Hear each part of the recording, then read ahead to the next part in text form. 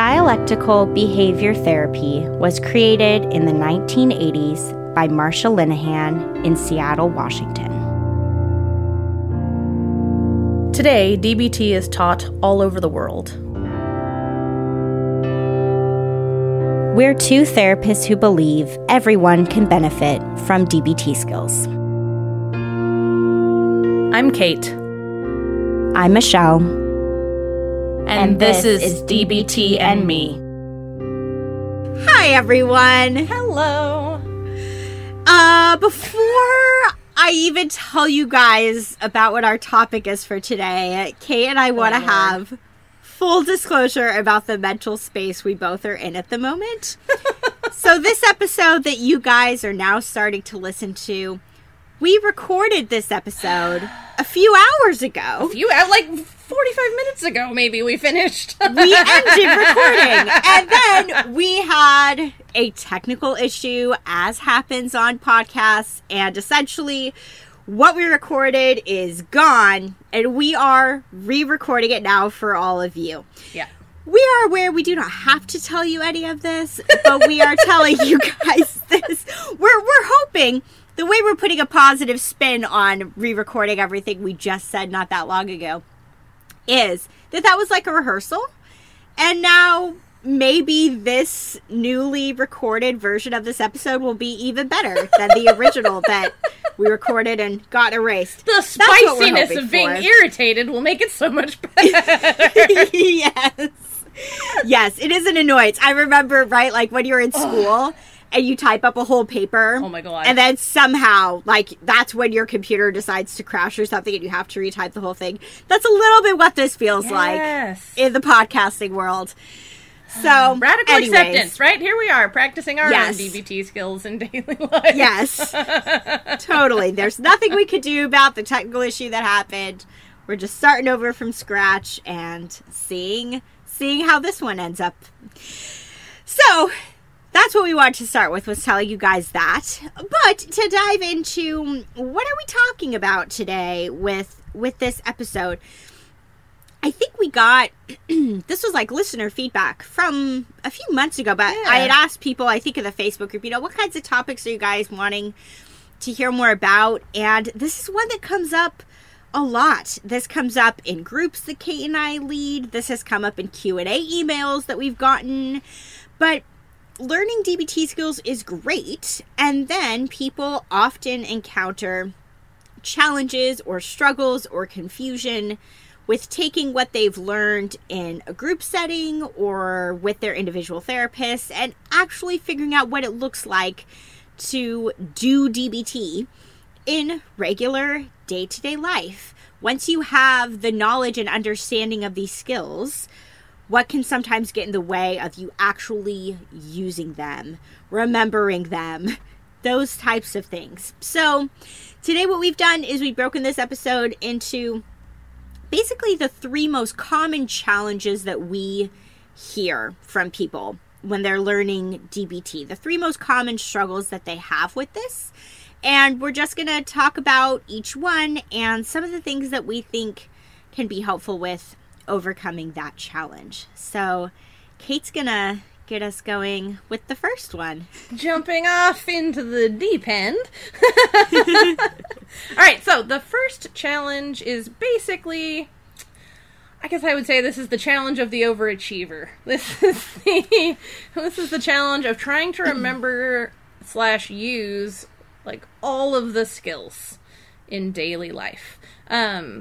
I know that we had someone somewhere, I think it was in a Q&A, talk about this, like write in saying, she was like at school and working, and she, bless her heart, she was like, I got this workbook and I'm trying to do this and do these worksheets every day. And like, how do I utilize all of the skills each day? And I'm like, sweet Jesus, don't. That's the answer to that question. By the way, if any of you are asking, how do I use all of the DBT skills every day? The answer is don't. That's how you do it, is to not. So, right, this is people who just, Michelle, no, the the overachievers in the group. People who want to be really studious, really want to be on top of things, but maybe... Yes, this would have been me if I had been in a DBT skills group as a participant. 100%. So, how do you tone it down? Because, let me just say, if you're trying to do all or even most or even half or maybe even several DBT skills every single day, you're going to get overwhelmed. I'm overwhelmed just thinking about you people trying to do that, right? Like, it's too much. So, what are some skills to help you feel like you're still staying on top of your skills? Did I say skills to help you stay on top of your skills? Methods? That sounds better. Methods you can utilize to try and stay on top of your skills and feel like you're really integrating them and making them a part of your life without overwhelming yourself by trying to do them all at once. So the first thing that occurred to Michelle and I for this one is to pick a skill of the week. You could do this a number of different ways. You could, I don't know why this just occurred to me, but the first thing that occurred to me was put a little, write it down on paper and cut them into pieces and pull a skill out of a bag every week, literally. Ooh, I actually like that idea a lot. Right, so if you don't have anything that stands out as the one that you need right now, yeah, pick it random. Why the hell not? Have fun at it. However, you might look at your week and be like, you know what? Just looking at what's on my schedule, I'm pretty sure that I'm going to need self-soothing this week, so that's what I'm going to focus on. Or, I think that cope ahead is really necessary. I'm going to be focusing in on that before my... I don't know why I pick on well, I do know why I pick on families. Before my family reunion next week, right? Or something like that, right? So, you can do it either sort of haphazardly, randomly, or whatever, or you can pick a skill that seems really pertinent to you for that week. Maybe the same skill feels pertinent for weeks in a row. That's okay. Practicing it that much will just get it even more ingrained and embedded in your psyche, make it more easy to access in more high-stress situations. It's lovely. Extra practice, not hurting anything. You might also look at, on a week-to-week basis, but also more overarchingly, what are the top 1 to 3 skills that you most need? Just looking at your world. What challenges, what struggles, what sorts of things come up for you regularly. And so, what 1 to 3, maybe at a stretch 5, skills do you find yourself needing time and again? Those would be a good place to focus, right? If you are overwhelmed, well, not if you're overwhelmed, just because, and I'm going to go out there and say most people have just a subset of DBT skills that are going to be the ones that are the most impactful, resonate the most, and are just the most needed, right? Depending on your life situation and the things that you struggle with most. Not everyone needs every skill. Right? Yes. No. And some you just, no offense to anyone or anything, hate. I don't know, progressive muscle relaxation. I don't know why I hate that so much. I just really What are the P's in TIP? Yes, I hate it. So that would never be the thing, right? There are other letters in TIP. I don't have to rely on that one in order to utilize the skill, right? So meet yourself where you are. Look at what your needs are, either on a week-to-week basis, and or picking your top few skills that come up time and again. You could combine those two if you wanted to. You could have a rotating skill of the week while you focus in on 1 or 2 others that you know you need consistently. But just try not to pile it all on your head at once. Because it is too much. We've been teaching it for, I think we're at 5 years, 6 years, 5 or 6 years. Michelle and I have been teaching this together. And seriously, we lead the same groups in the same order with the same skills every time. And we still have to sit down every week before we teach and be like, all right, what are we doing this week? How's the class go? What order of things? What exercise do we do? Right? It's too much. No one has that space in their brain. And we learn something new. At least I'll speak for myself. Every time. And so it's one of those things, too, that if you are putting all this pressure on yourself to use as many DBT skills as possible all the time, it really is, I believe, a never-ending process of learning different nuances about the skills or trying out different things in different contexts. So it's not like there's some magical finish line to achieve with practicing DBT. And if you're fooling yourself into thinking that there is, and I just want to get there as fast as possible, that's when you're going to burn out from DBT and get tired of it and start to hate it. Yep, take it at a pace that feels approachable. Because, exactly. Michelle and I have the benefit of bumping up against all of our different clients or group participants, which really helps because they bring new questions, new perspectives, and stuff like that. But, even if you focus in on one skill and are practicing it for a while, you'll find that it has different flavors just for yourself and just in your life, right? So that's a good point. And here you go. Speaking of those opportunities, those moments to make it slightly better, last time we recorded this, I kind of flubbed up this next one. So here I am fixing it. Yay. There's some silver lining. So, one of these things can be to use like apps, right? Things like that on your phone. Alarms can also work, but Michelle will go more into that and how those can be utilized in the next skill. I just think of this as, I don't know, while they can be useful for remembering stuff, which is more what Michelle's going to go into next. Arms? Yes, arms. Very useful for holding the phone. No, alarms and apps can also be utilized to help you sort of rein it in a little bit, right? Like, you're just going to have this thing that tells you to practice this one, right? Maybe I use a habit tracker, and so you put in a new skill every week for that's what you're going to track on your habit tracker. Or, set an alarm to remind yourself of what you're doing. Not so much because you're forgetting to do it, but maybe you need to remember to only do that one. You need a reminder to pare it down, to keep it simple, and to keep it from overwhelming you. Those are kind of the thoughts on that one. If you are the Michelle, the overachiever, the far-reacher, the A-type personality, those ideally can help you narrow it down to a package that is approachable. Because exactly what Michelle said, otherwise you're going to burn out and not utilize it at all. So, we want to make sure that happens for as few of you as possible. Yep, definitely. Any thoughts to share, Michelle? Yeah, I guess that's just the only other thing that I'll share, which I kind of touched on a little bit, right? Is if somewhere in your mind you're viewing it as DBT as this finish line. I just have to learn all the skills as quickly as possible, and then I've mastered it. The end, right? So we have had people who will sometimes tell us that they binge listen to the podcast, or that they're trying to learn like 2 or 3 new skills every week. Like if they have a workbook, let's say they're trying to work through like multiple chapters in the same week. And the only thing that I will say, and I do really feel like I can say this because I can relate a lot to this challenge of wanting to do too much with DBT, is in terms of pacing yourself, really, and I strongly mean this, do not learn more than 1 new skill a week. I understand when people say sometimes that they're listening to a lot of podcast episodes in a row, especially if they've already learned these skills in like a group setting or in their own individual therapy, and they're just listening to a few episodes to get a refresher. But if you are learning this for the first time, 1 skill per week. Do not go faster than that, because it's kind of that idea of then you're focusing on quantity over quality.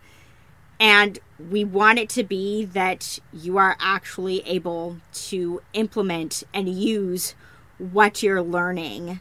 So that's a big thing I'll say too with this challenge, is limit yourself to learning 1 new skill a week. Because sometimes even that, I mean, I feel this sometimes when we're leading groups, even that can sometimes be like a lot really quickly to move through. That makes a lot of sense. All right, what's our challenge 2, Michelle? Oh, yeah. So the second challenge that we thought of is basically the flip side of this, right? So we were just talking about how the challenge for some people is that they need to rein it in. They need to dial it back with how much DBT they're trying to use in their lives so that they don't overwhelm themselves. And this challenge that I'm about to talk about is really about turning it up. So this can take a number of different forms, but essentially, if you find that you are struggling to get motivated to use the skills that you're learning, whether it be in a group or through therapy, on your own with the therapist individually, like if you are just basically showing up, but then when you leave, DBT just flies out of your head. You don't practice, you forget to use the skills, you don't think about it at all until the following week. This is the challenge that I'm about to talk about. Because this happens. Wait, closer to me, by the way.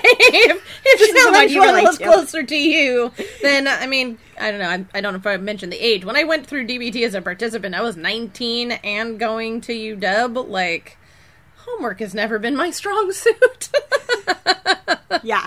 And I had a lot of it on my plate at the time, so yeah, no, definitely this one is more my challenge. Yeah.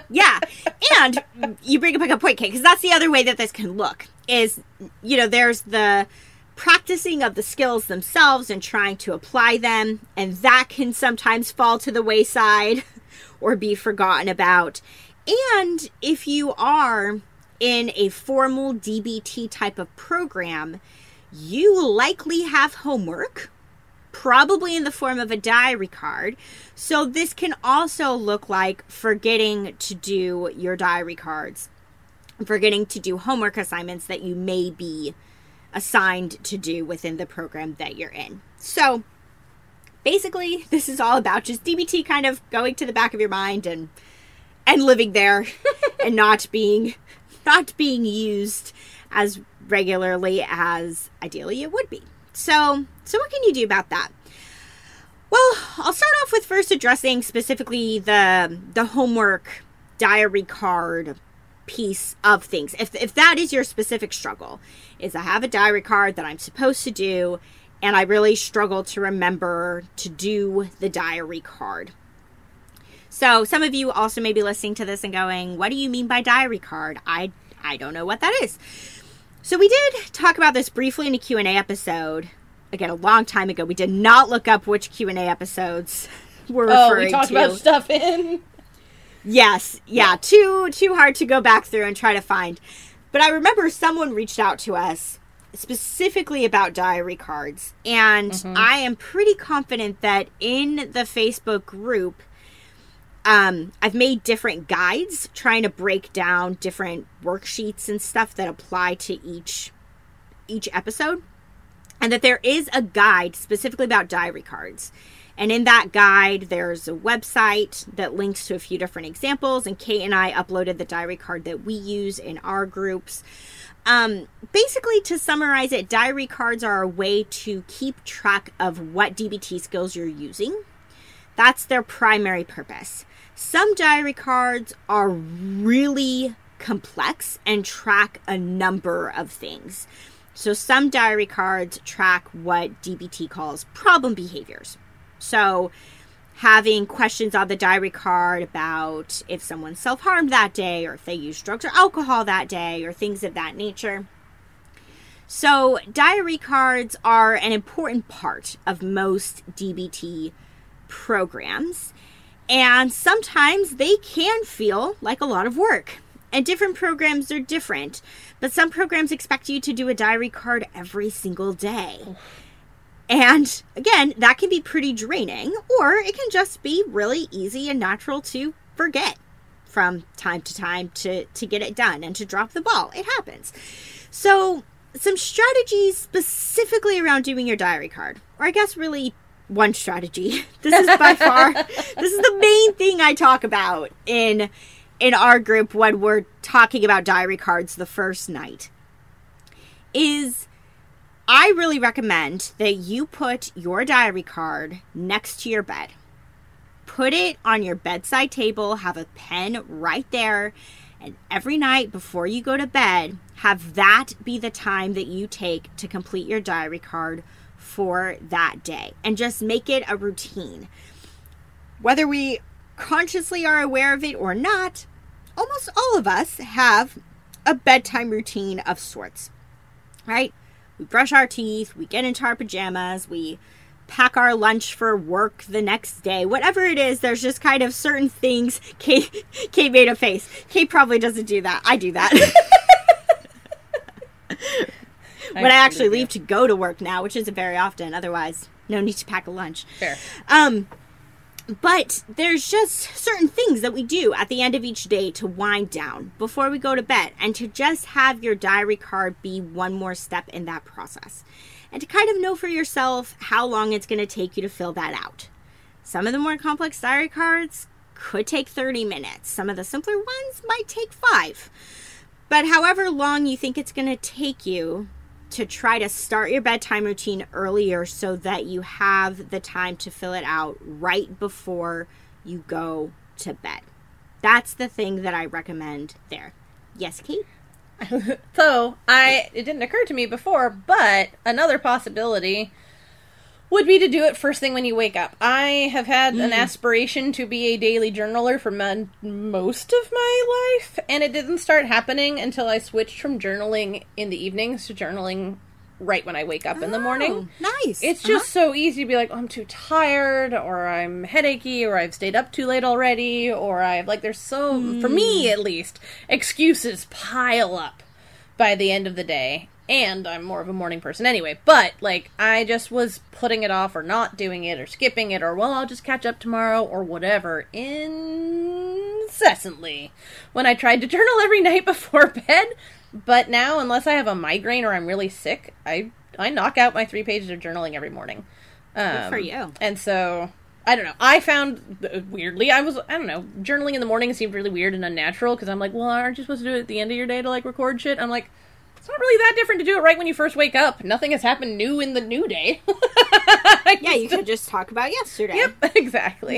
Anyway, just to put that out there, it might be, if you're struggling with it as part of your night routine, switch it up. See if it fits better as a part of your morning routine. Because that works better for me. That could totally work. Yeah, I like that suggestion. Because, this is going to be really unique and individual for what works for everyone. And, if you do happen to run into some of those challenges like you were just describing, then try it in the morning. See what that does. That's a good idea, Kate. Thanks. Now, switching it more generally, whether you're in a group or whether you're not in a group, whether you have diary cards or don't have diary cards, just in terms of using the skills, if this is something that you find yourself struggling to get motivated to practice, or something that, again, I say this a lot in our groups too, where if you think, which sounds really bad, but it's true, if you think that showing up to group every night and listening attentively is going to be all it takes to then use DBT skills when a crisis hits in your life, you are sorely mistaken. Yeah. You have to practice when things are going relatively well, relatively smoothly. Life is not ever perfect, but there are times of more stress and less stress.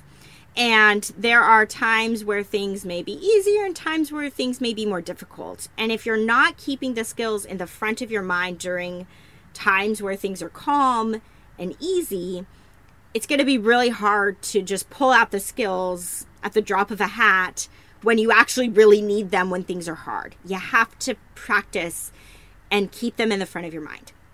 So one strategy that could really help with this is to take screenshots on your phone of worksheets or of the acronyms. I mean, if you search, literally, if you search any DBT skill, if you do an image search of it, you will find worksheets that are online of every DBT skill that exists. So some of these are going to be worksheets from the manual, like Kate and I use when we lead our groups, and what we post in the Facebook group. Some of these are going to be worksheets that people made up on their own to help with the skills, but you will find materials that talk about the skills, materials that spell out what each letter of the acronym means. You'll be able to find information about the skills that you can just take a screenshot of and keep on your phone. So that makes it really accessible. And we hear great stories sometimes. Like someone posted recently in the group about how the wallpaper on their phone is the STOP acronym. Ah, yes. Because like that's the skill that they're really working on. So having things saved in our phone means it's at our fingertips at all times. So yeah, when you are sitting on the bus going to and from work, you can be reviewing DBT skills then. If you have, I don't know, if you're waiting for an appointment, have a couple minutes in the waiting room, you can look at it. It's there all the time for you to refer back to if you have a hard time remembering.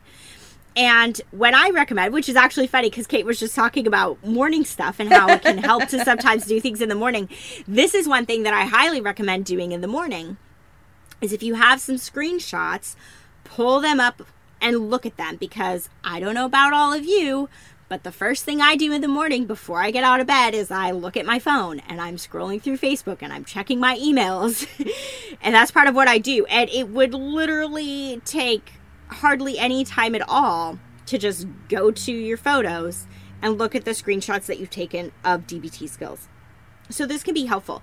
Some of the skills in particular that this would be helpful for is like pros and cons. Mm-hmm. If you have a problem behavior that you are working on changing, and if you have written out your pros and cons list, have that pros and cons list on your phone. Take a picture of the worksheet after you've completed it and have that to refer back to. That's one that I think could be really helpful. But this could be like the check the facts questions, because there's a number of check the facts components that might be easy to forget. This could be the dime game. I mean, this could be any skill that you want to remember. Don't do it, right? Because then you could be falling into what we were talking about with the first challenge. Don't take screenshots of all the DBT skills. Don't overwhelm yourself. Just think about, like Kate was saying, honestly, for the first challenge, this applies here too. Think about the skills that you most need in your life, the skills that you're most working on, or the skills that you most struggle to remember. Pick between 1 to 3, up to 5 max, and take screenshots of those. That's a good limit to have. And I guess building off of that, the same way that Kate was talking about narrowing down your top skills as a way to rein it in for the people who are trying to do it all. For those of you who may be struggling to do DBT at all and to implement it at all in your regular day-to-day life, this is a way for you to start, is to pick the couple skills, maybe like say one from each module or so, like one from emotional regulation, distress tolerance, interpersonal effectiveness. I mean, mindfulness goes together just so well. All the skills really intersect with mindfulness. But maybe you want to pick like Wise Mind, or maybe you want to pick Observe from mindfulness. Those would be good basic skills.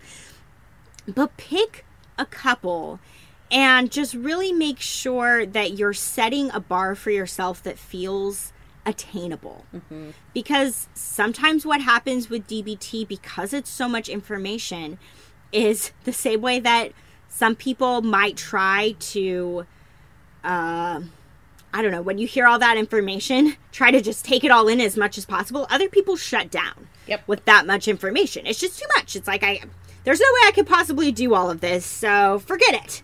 And we have to make a conscious effort to practice these things so that they're there when we really need them. So pick a couple that you want to consciously practice.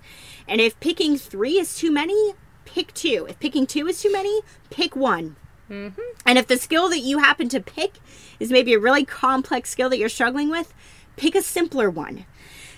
Just start as small as you need to get to the point where you actually feel like you're starting to use DBT on a somewhat regular basis in your life is really important. And then the final thing I'll say about this one is Kate was talking about how like alarms and apps can be really helpful, and I will echo that here again for kind of a different purpose, because this would be for the purpose of giving you some tools to help you with starting to implement skills instead of giving you tools to rein it in with how much you're trying to use the skills. But it may be something that, especially if you are attending a skills group or learning about DBT and individual therapy, you may need another way or another resource to learn the skills that's going to resonate for you. That's why we wanted to make this podcast, was because we wanted to have it be that people would have the skills information that they can come back to again and again and again, as many times as they would need to, that they can listen to it in the car or listen to it when they're cleaning the house, or to have it be really accessible. Some people love workbooks where you're filling out worksheets with pen and paper. Some people hate workbooks. But if sitting in like a classroom type of setting feels like it's not cutting it for you in terms of being able to like remember and use the skills, see if there's another resource out there that would help. Hopefully you're getting something out of listening to the podcast. We really hope so. But trust me, there's lots of workbooks if you need to actually practice writing things down, or you want something to read. You want to read about the skills, not just hear somebody talk about them. There's a lot out there, and that may help you as well. It's just to switch up the way that you're learning the information, and that may help you better remember it and better be able to use it. So I like those are my thoughts. Yeah. What if anything do you have to add on here, Kate? Well, there was the morning thing that I said before. Otherwise, gosh, off the top of my head, I don't have too much. I did think it's funny. One thing we forgot to say was that a lot of this might sound familiar to people from various and sundry Q&As. Because I know that many of these points are ones that have come up to, as answers to individual inquiries that we've gotten. So some of these, if you're thinking, I swear I've heard Michelle or Kate recommend this before, you probably have. It's plausible. This is just trying to collect it all in one place rather than scattered amongst who even knows how many Q&A episodes. But no, I think that's great. I think it's, I don't know. I love how the exact same thing can be overwhelming in such different ways, right? Like there's the different, or both, really, depending on how much you flip-flop. But no, I think you covered those pretty well. I can't think of anything off the top of my head. Okay. So yeah, cool. on to number 3. Yeah, the last challenge that we thought of. We are sure there are more, but this is true. And hey, if you have them, write to us about them. Yeah. Then we can put yours in a Q&A, whatever we didn't get to here. So the third challenge is for folks who are too busy, right? And this can show up in a number of different ways, right? This can be too busy in a, Kate and Michelle, I literally do not have time to do this shit. This can also be, I don't know, life and the world have been a lot for a while now.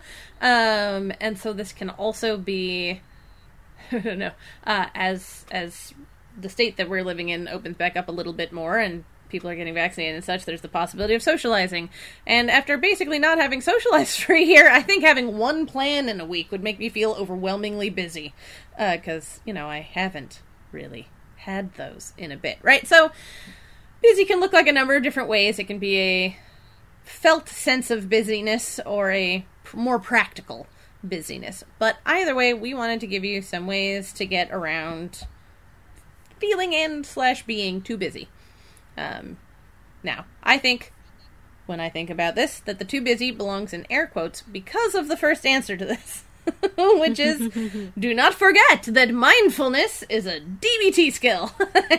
And as you may recall, Michelle and I repeating a lot in the episodes early on in the podcast where we talked about mindfulness, there is no such thing as too busy for mindfulness. Because you can be mindful of anything. Any moment. Anytime you are conscious, you can decide to turn on mindfulness and practice that skill in the moment. This can be during work, during chores, during social interactions, during errands, during podcast recording. Right? There's literally no limit. I cannot possibly list all the things, right? Because mindfulness is 100% of the time that you're, awake and cognizant. Maybe don't try mindfulness when you're coming out from under anesthesia or something. But like pretty much you can do this anytime, anywhere, about anything. So that's kind of the first thing. And second is, like mindfulness, try and pay attention to or focus on skills that are more of a way of being rather than something to do, right? There are certainly many DBT skills that are around doing, right? Super intensive worksheets for things like check the facts or problem solving for emotion regulation, things that just require planning and, are an action, like implementing Dear Man. You can't really Dear Man without Dear Manning, right? It's a doing, right? So there's a lot of skills in DBT that require actions, right? On the other hand, there's a surprising number of them that don't, really. Mindfulness, of course, being one of them. Wise mind being one of them. Willingness, radical acceptance, ride the wave, certain elements of please. All right, there's a lot of opportunities to have DBT be more of how you're moving through your world or situation rather than being a thing that you're doing separately from your life or the situations that you're a part of. So that might help reduce this sense of a lack of time or a lack of space. DBT doesn't necessarily have to take up its own separate space. It can just become one with your life, right? It can just be something that you are being rather than something that you are doing so much. That, I guess I would say, segues a little bit into this idea that thinking can be a way of practicing as well. So even for those more complicated skills, right? If you want to spend your day thinking about what do I really like about, I don't know, opposite action. What do I not like about it? What are some times that I've used it successfully? What are places where I notice that I struggle a lot with it, or an emotion that I notice I have a really hard time utilizing opposite action with? Or, right, like going over these things in your mind is a wonderful way to practice DBT and help it become more ingrained, right? I mean, do take action. Some of these things require it, and when you get the opportunity, do so. But you can get a lot further than you might think by just, pondering, thinking about. I want there to be something way more elaborate sounding than thinking about, but I can't come up with it off the top of my head. I kind of almost think of it as like preparing for meditating on. Yeah, or almost like what I was talking about with the challenge that I talked about. Mm-hmm. If we're not thinking about DBT skills, if we're not keeping them in the front of our mind, again, you don't have to keep them all there. Oh, sweet goodness, no. But if there's a couple that you're really wanting to center in on, if you're not thinking about them or trying to remember or recall the different components and that kind of a thing, it's going to make it harder to actually use it. So I think this is really valid and really important of no matter how busy you are, even if you're not stopping to specifically do the skill, which again, some skills require that, some skills don't. Even just thinking about it, of like, well, opposite action is, say, my skill of the week. So when are times where I've done it before? And what emotion do I need it the most for in my life? And that kind of a thing. Yeah, that's totally valid. Even if you're not doing it in that moment, you're thinking about it. Ooh, that reminded me of a thing I meant to say that I forgot, but is not related to my current challenge. I say throw it in, and then we can circle back around to wrapping up your thoughts for this challenge. I actually really liked it from the last time, our first pass, our practice go at this episode, which was to reduce being overwhelmed by DBT. find how you're succeeding rather than finding how you might be quote unquote failing. Right? Oh, yeah. This relates back to Michelle's superpower of always being able to turn any kind of coping skill or many healthy actions of almost any variety into a DBT skill. You can do this for yourself, right? Even if it's, I don't know, if you have a skill that you're trying to practice in some fashion or another every day, which also already, that's a lot, and you don't one day, right, that can be really demoralizing, right? It can, once we have quote-unquote failed at a thing, we can easily become discouraged, overwhelmed, fuck it, whatever fuck it is as an emotion. Right? And so, I don't know, one of the things that helps me a lot with my tracking habits, for instance, is to look for ways that I can say I did the thing this day, rather than look for ways that I failed, look for ways that I didn't do it, right? So, like, one of my things that I try and do is be creative in some fashion or another every day. I might stretch some of the meaning of that term on occasion so that I get that, like, positive feedback, right? I get that pleasant sensation of having accomplished a thing. And so I would say that can be helpful for people really in either of the first two categories, for challenge 1 or challenge 2. Is just to not discourage giving up, but kind of to make it less likely, less overwhelming, is to find how you're succeeding, right? Look back over your day, and in all probability, you did something that could count As being skillful. And that gives you that boost, right? That gives you a little bit of a dopamine hit, right? So that you have a pleasant association with DBT and are more likely to continue pursuing it, rather than feeling, sad trombone because you didn't do the thing. Yeah. And now that we're talking about this again, yes, I was thinking the same thing. I was like, there was something really good that we talked about the first time, and I can't remember what it was, so I'm glad you remembered. Because, building off of that, basically, there's two, and likely more than two, right? But there's kind of two ways to approach practicing and implementing DBT into your life. And both ways are valid, and both ways are good. And one way is to sort of take this approach that we've been talking about up until this point in this episode, which is to start skill first, right? So to consciously try to pick a skill and apply that skill to your life in some situation, right? Okay, I can recognize that this person is not texting me back. I'm starting to feel anxious about that and tell myself all sorts of stories. I need to check the facts. So that's leading skill first, right? You're able to name the skill, hopefully do the skill, and there you go. Sometimes we're doing skills and we're not consciously aware that we're doing skills. We're not thinking about it in DBT language.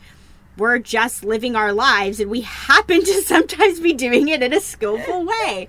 Did you eat a healthy lunch? Congratulations! You did please today. Practice please, right?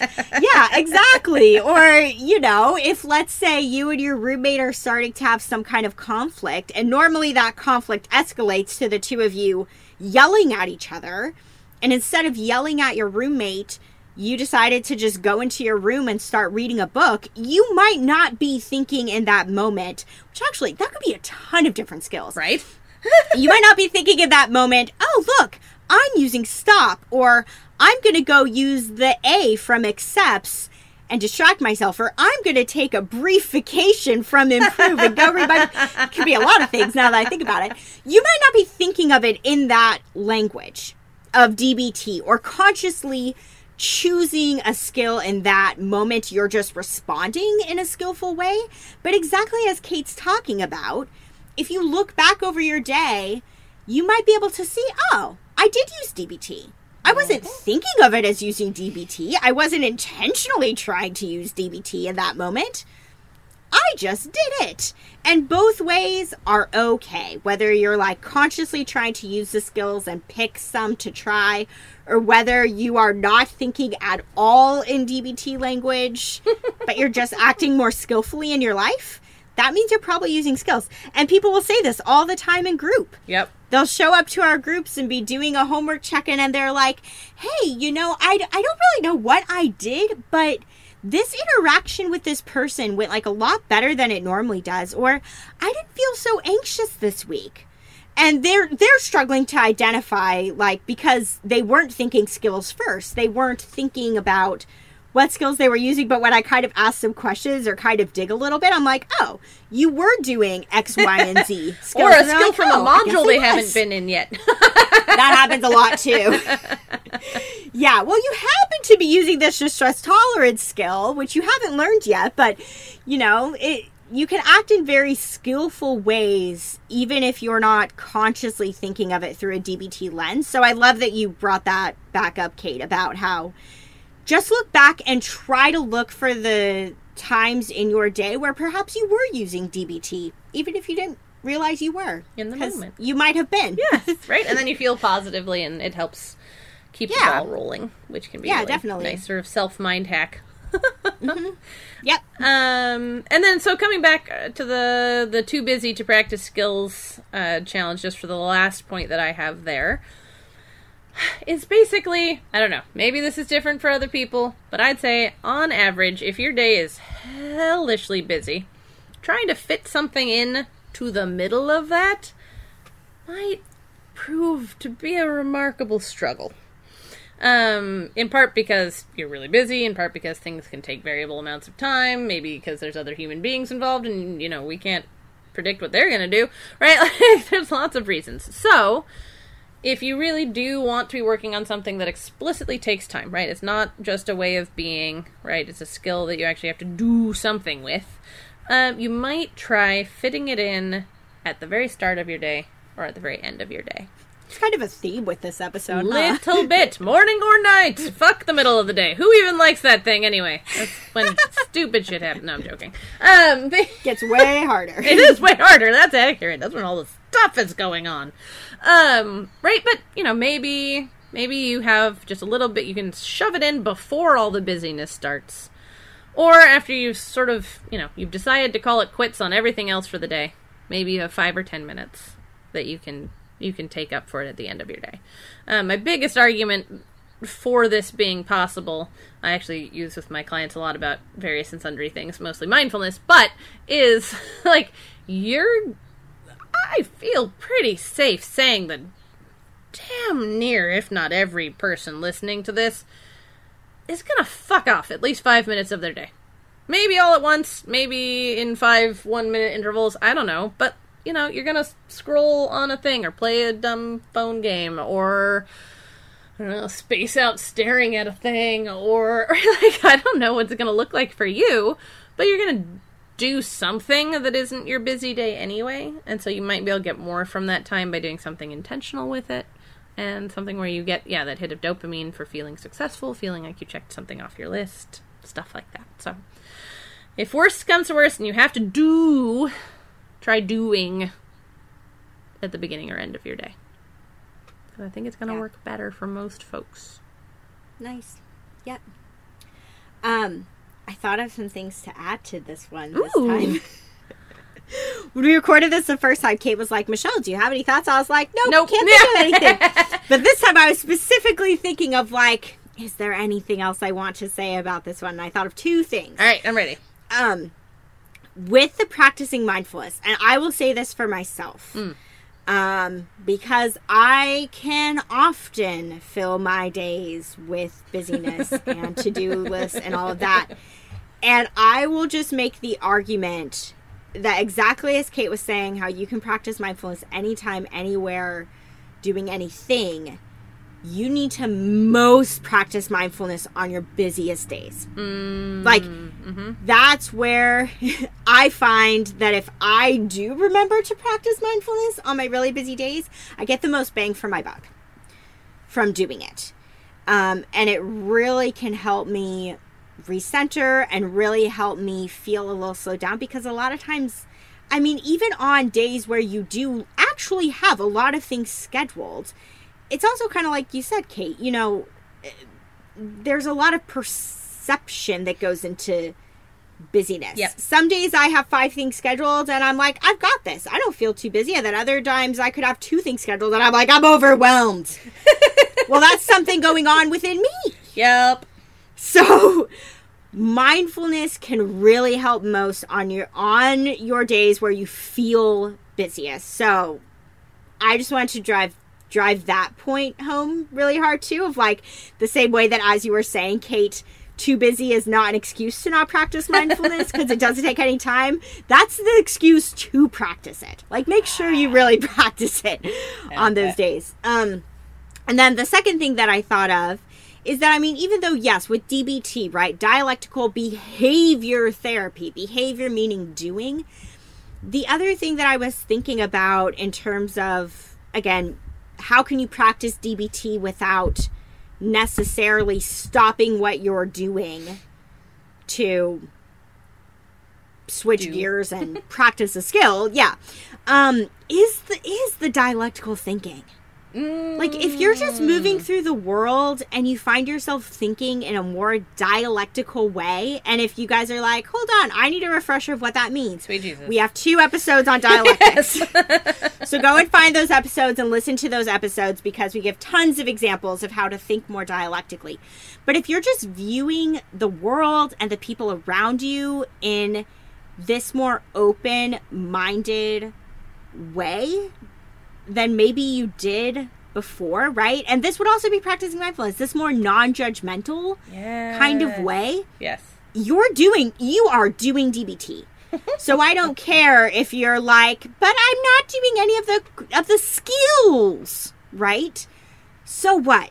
Like, you are absolutely practicing DBT if you're really practicing the dialectical thinking Totally. part of it. So I wanted to just good addition too. I like it. Thanks. I feel proud of myself for thinking of something, because again, you covered this one so well. Well, and I knew I had something last time, and I couldn't remember until halfway through mine. So there you go. Apparently, rehearsal only gets us so far. It only gets us so far. So but we've reached the end of the episode. Yeah.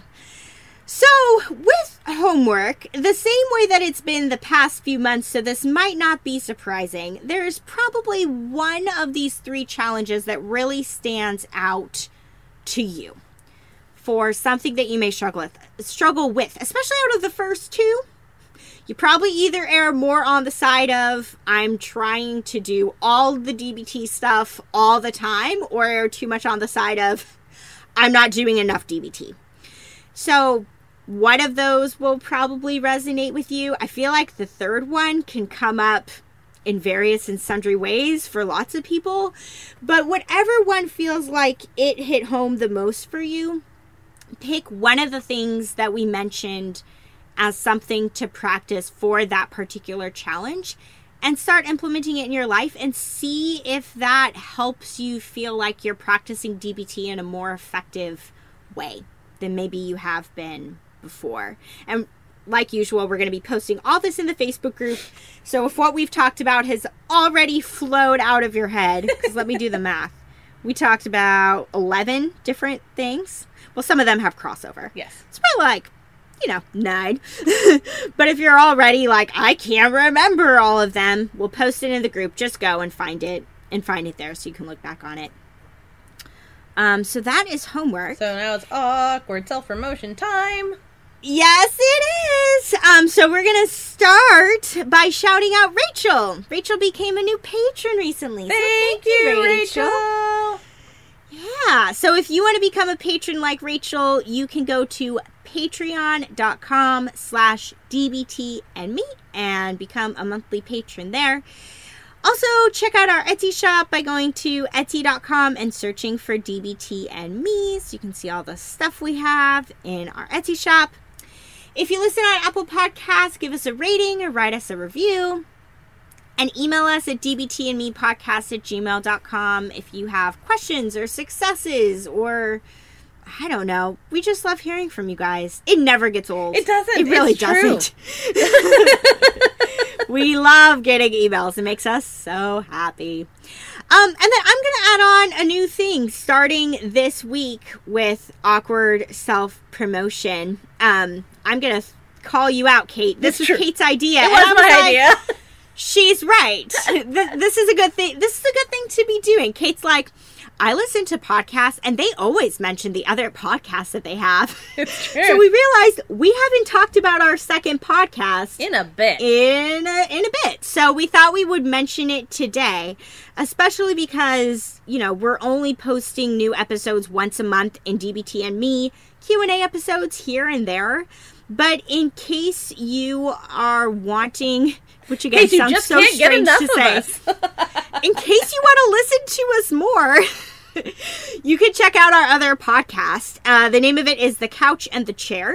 So you can search for that on any podcast platforms. Whatever platform you're using to listen to this episode right now, just search for it on that platform. So it's on iTunes, it's on Spotify, it's on Stitcher, it's on iHeartRadio. Yeah. Castbox. Yeah, it's up and going everywhere. So you can search for The Couch and the Chair. And as a refresher of what it is, basically, Kate and I love DBT. We love talking about DBT. And we also wanted to have basically have a podcast where we can talk about more than just DBT.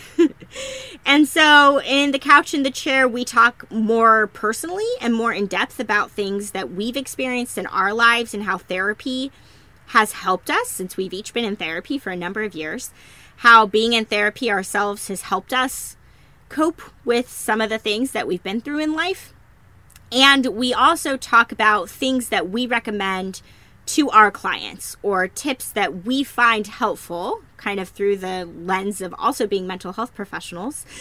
And we talk about that stuff too. So we hope that there are things that we might suggest that will be helpful just with improving mental health overall. Because Lord knows, mental health is a never-ending journey. Amen. Yeah, but yeah, so we it's just talk a lot about lots of more different outside the topics. box of DBT. So personal Yeah. and professional. Yep, definitely. So, yeah, you can search for us wherever you listen. And also, we have a Facebook group for that podcast as well. So, if you want to be kept up to date on when new episodes are posted, or again, we post resources in the Facebook group related to the episode topics, you can go to facebook.com/groups/The Couch and the Chair. If you just go to Facebook and you just search for The Couch and the Chair, you won't find us. Things we did not anticipate when we thought of the name. Yes, you won't find us there. You'll find things for sale on Marketplace. Couches and things like and that. chairs. Yes, yeah. So you have to type in the exact URL to find the Facebook group. So obnoxious. Facebook.com/groups/The Couch and the Chair. But this is just a little bit that we're going to be incorporating into the awkward self-promotion bit at the end of every episode. It's just reminding you guys that we do have that podcast if you are wanting to listen to, again, different sides of Kate and I and what we have to share and things like that. I That's like out that. there. Okay. Okay. Closing moment. moment. Take two. Jinx. I think we said it at the same time. Oh man, I don't know. Maybe we ought to name the episode something take two. That would be funny. Oh boy. This is the first time we've ever had to do this. I know. I did say that after I got done with my fluent to cut cursing. ourselves some slack. We've been podcasting for like a year and a half almost, Yeah. and this is the first time we've ever had to just completely Scrap. Well, we didn't even botch it. That's true. It just The equipment. botched itself. Yep, the equipment didn't work, and this is the first time we've ever had to re-record from scratch. So, I think that's not too bad. bad of a track record. It's funny. I don't know if you've been able to see me, Michelle. I am like checking the recorder every like 5 minutes. Like, don't you even do the thing? Right? I'm checking mine. So mine actually, I just noticed this. Mine says low battery, so I'm going to actually hop off here. Okay. and just let Kate do the closing moment and take you guys through to the end of the episode. But I'm here with you guys while I know, I'm like, I'll see you, but, it. For the recording session, bye, Michelle. Yeah, we knew my battery was going to run low, so I'm going to stop recording now. Okay, I think Michelle has now ducked out of the virtual room, and we can go into the closing moment. So, today, though, I did want to give a little bit of a preface before hopping in. We're going to do a different kind of closing moment than usual. So, normally, right, we get comfy, we close our eyes, we do a guided visualization of some sort. I'm all about that, but today, I just wanted to gently remind you guys of, I enthusiastically reminded you during the episode itself about how accessible mindfulness is. But now I just want to lead you through a super basic, easily accomplished, no matter where you are, and really no matter how many other people are around you, little mindfulness exercise.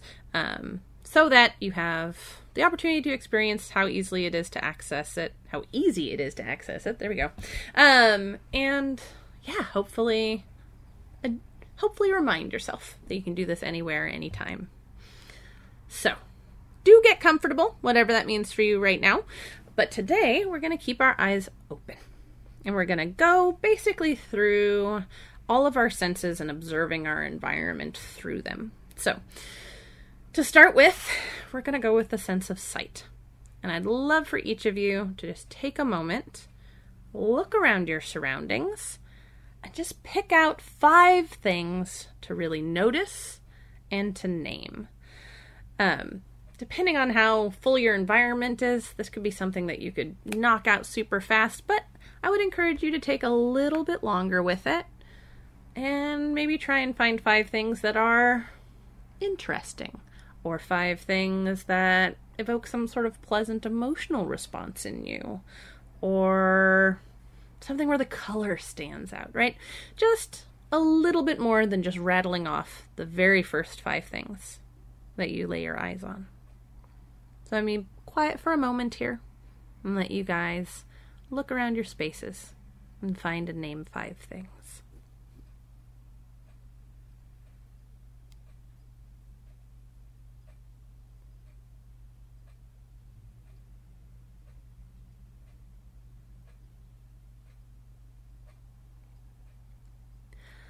Okay, so now we're going to move on to the sense of touch. And I'd love for you guys to, again, explore your surroundings, this time finding 4 things, 4 different textures in your surroundings that you can touch. Depending on where you are and what's around you, you might even explore doing this with something not just your hands or fingertips, right? You could hold something to your mouth or press it to your neck or cheek. You could see what it feels like on the back of your hand as opposed to the front or the palm. We can sometimes forget that all of our skin can feel, not just our fingers and our hands. So yeah, I'll be quiet again for a few seconds, let you find 4 things in your environment to touch and name.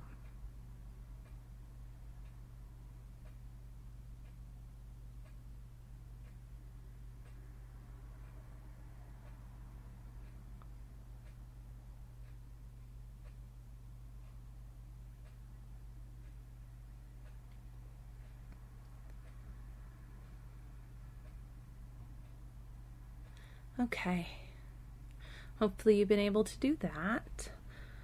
Now we're going to move on to the sense of hearing. And this one I'm going to be quiet for longer because my talking is just going to make it harder for each of you. So yeah, just tune into your environment and see if you can hear and name 3 different and separate sounds in your environment.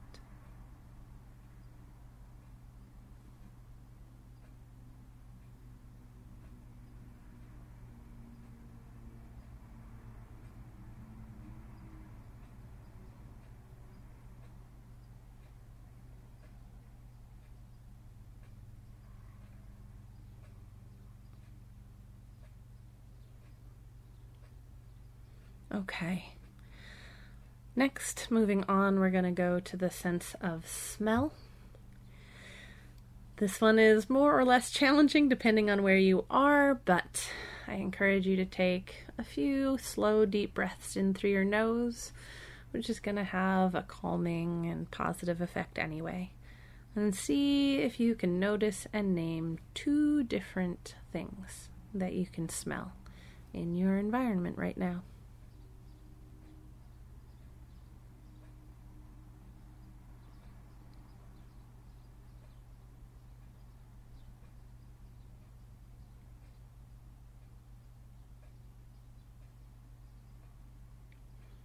All right. And last, but certainly not least, is the sense of taste. This one is plausibly, this one I think is the hardest, and that's why we only have you name 1 thing that you can taste in your environment.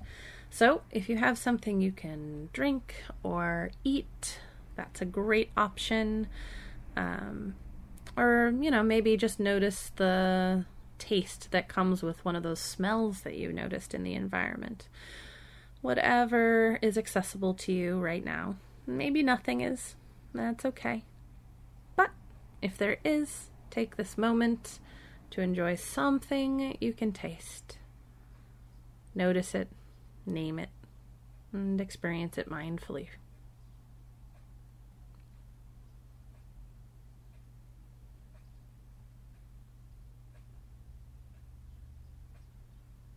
Okay. All right, so that's our exercise for today, everyone. Just a gentle reminder that you can be mindful anywhere, anytime of anything. It was great, and goodbye from both me and Michelle, and we'll talk to you guys next time. To learn more about us and the DBT skills we're teaching each week, join our Facebook group. Simply log in to your Facebook profile and search for DBT and Me Podcast.